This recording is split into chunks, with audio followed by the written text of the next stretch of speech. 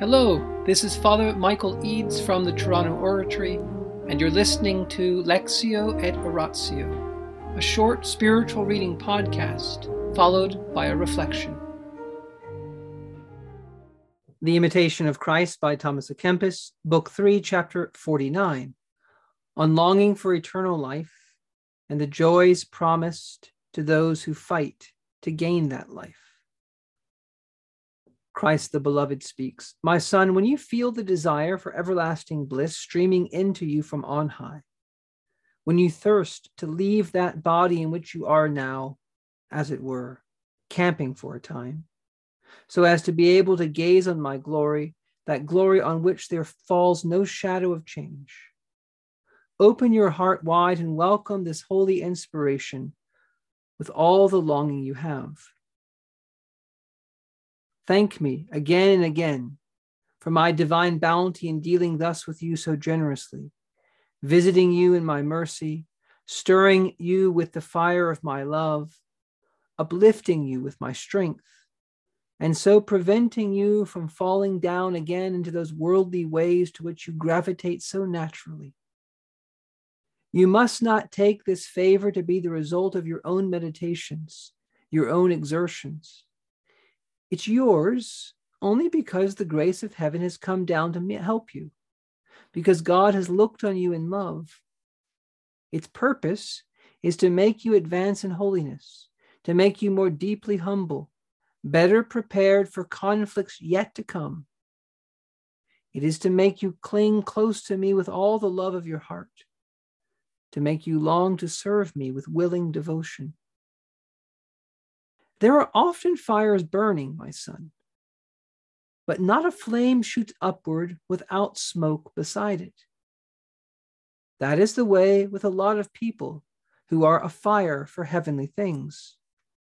The flame is there well enough, but they are not free from the temptation of bodily desire.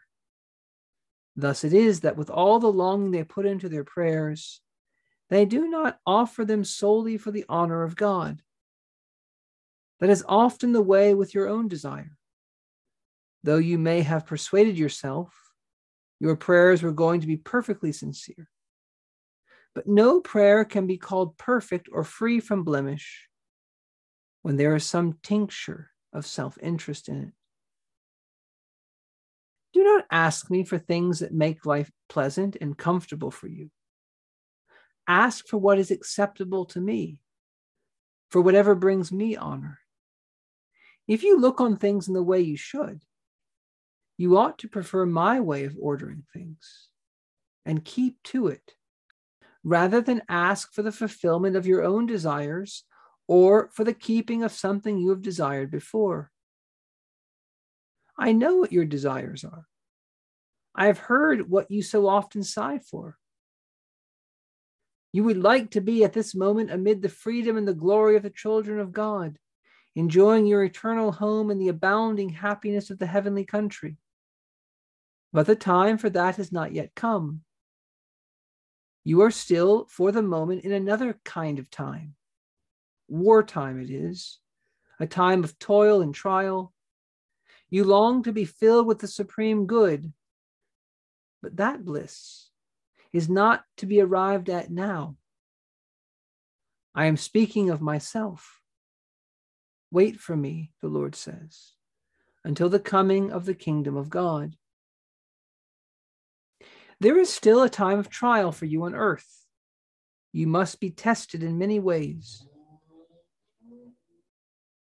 Sometimes you will be given consolation, but it will not be granted you in full abundance. So take heart and be strong, whether doing or enduring what goes against nature.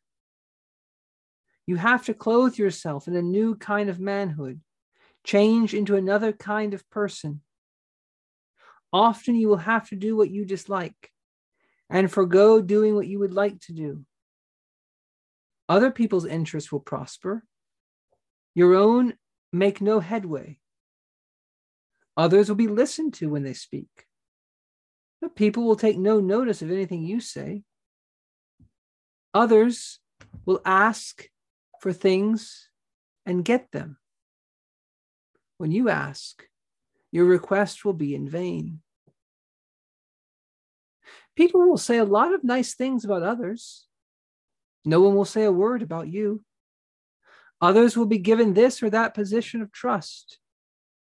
You will be reckoned good for nothing at all. Naturally, this kind of thing will make you sad now and then. But if you bear it all without saying a word, you have taken a great step forward. These are the ways, these and many others like them, by which a faithful servant of the Lord is usually tested, to see how he can renounce himself and break his own will in everything. There is hardly anything in which you need so much to die to yourself as to see and suffer things that are opposed to your own wishes. This is especially so when things are ordered to be done which, to your mind, are quite out of keeping and completely useless. Being under obedience to another as you are, you dare not stand up to one higher in authority. And so you think it hard to have to live your life at another's beck and call and discourage and disregard your own feelings.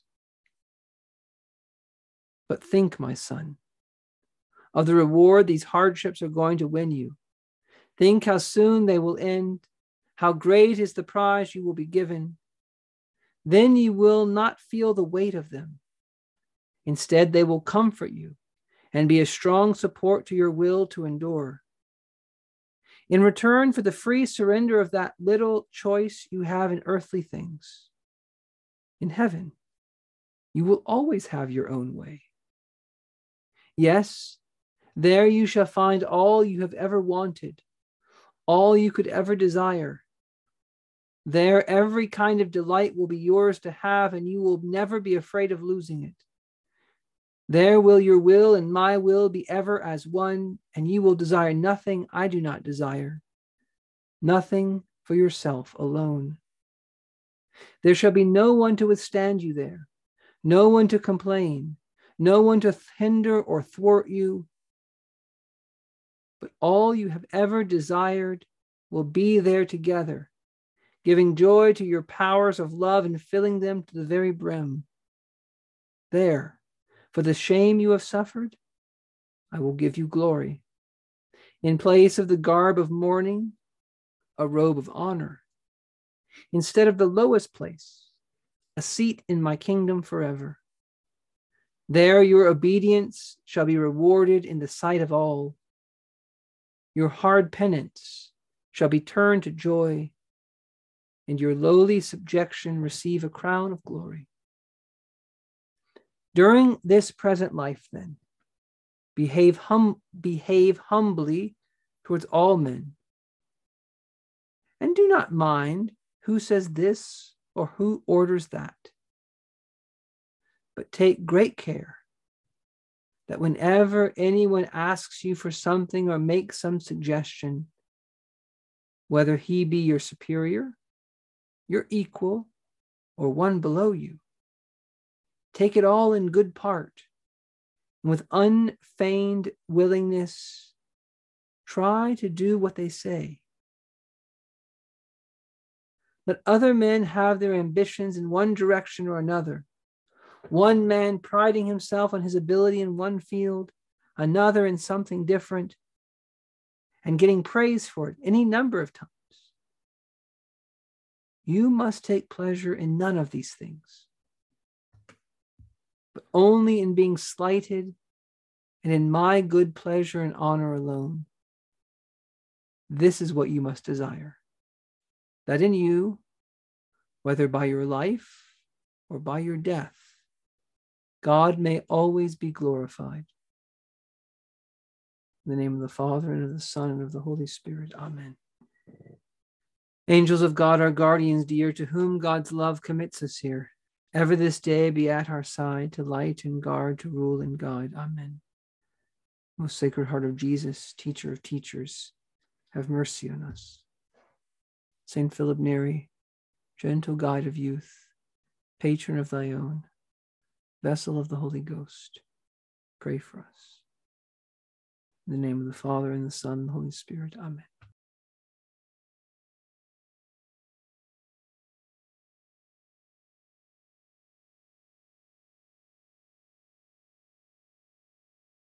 how do we go from not wanting to be humiliated, not wanting to be ignored, not wanting to be thought little of, to this end of the chapter where all you really want is to be slighted by others, and in God's good pleasure and honor alone?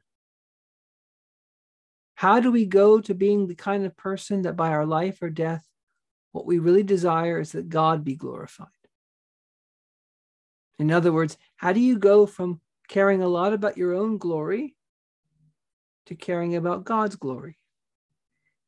And how do you go from wanting almost no glory for yourself, or you happy to be dishonored so that he might be glorified more? Well, this is a transformation that has to happen in us. And think of St. Peter and St. Paul today. The kind of condition that Thomas à Kempis is describing in tonight's chapter, the state he's saying we can reach, that's the state Peter and Paul are later in their life. Let's start with Peter. Did Peter always want the glory of God? No. Well, in some way he did, but he also wanted his own glory. He would pull Jesus aside and rebuke him, correct him. In front of other people, in front of all the apostles, he would tell our Lord something contradicting what our Lord just said. You're never going to wash my feet, Jesus, he told Jesus. I will never betray you, Peter said, after our Lord said, tonight all of you will betray me. We'll go away. We'll flee. Peter said, if they do, I will even die for you. Okay, Peter was full of a certain kind of self-love. He loved Jesus too, but he had a lot of mixed motives. And how did he become the great St. Peter? Well, he had to pass through humiliations. He had to pass through failures, repentance. He had to pass through the suffering of Christ's own arrest, crucifixion, descent into hell. He had to live through all that. He had to live through the time on earth after our Lord rose from the dead. Okay, so to reach the state described in tonight's chapter is the work of God's grace. But even more than that, it's the work of the Holy Spirit himself. And there are stages to the spiritual life. There are stages to our detachment from this world. There are stages to our wanting the honor and glory of God. And we cannot rush it. We cannot pretend, be unreal. We need to acknowledge where we are. We need to be truthful. We need to be open, above all with our confessor. Whatever desires, temptations, strange thoughts, discouraging thoughts, whatever, we got to bring that out. There's no need to lie to ourselves or to anyone else. There's no need to pretend. Religion is about truth. Jesus Christ is the truth. To become a saint, to become what this chapter is describing, requires A, that we have our wills frustrated. It requires that we go through experiences where other people make us suffer, other people disappoint us. It requires us to keep our mouths shut. It requires the Holy Spirit to blow in our souls, to make us have a kind of wisdom, a peace, kind of transformation of our desires that is a supernatural work. So let us give glory to God tonight for his timetable. His timing is always right, even if it doesn't seem so to us. His ability to make things happen at the right time in the right way is part of what we will glory in for all eternity. We thought things were going at their worst. We could not understand why things were happening. We couldn't understand why this person's doing this and doing that. And then later, we realize, Lord, you knew what you were doing. You knew what you were doing. You knew far more than I knew. You had such a bigger plan, so many other people you had in mind. And so I will surrender myself to your timetable. In the name of the Father, and the Son, and the Holy Spirit, amen.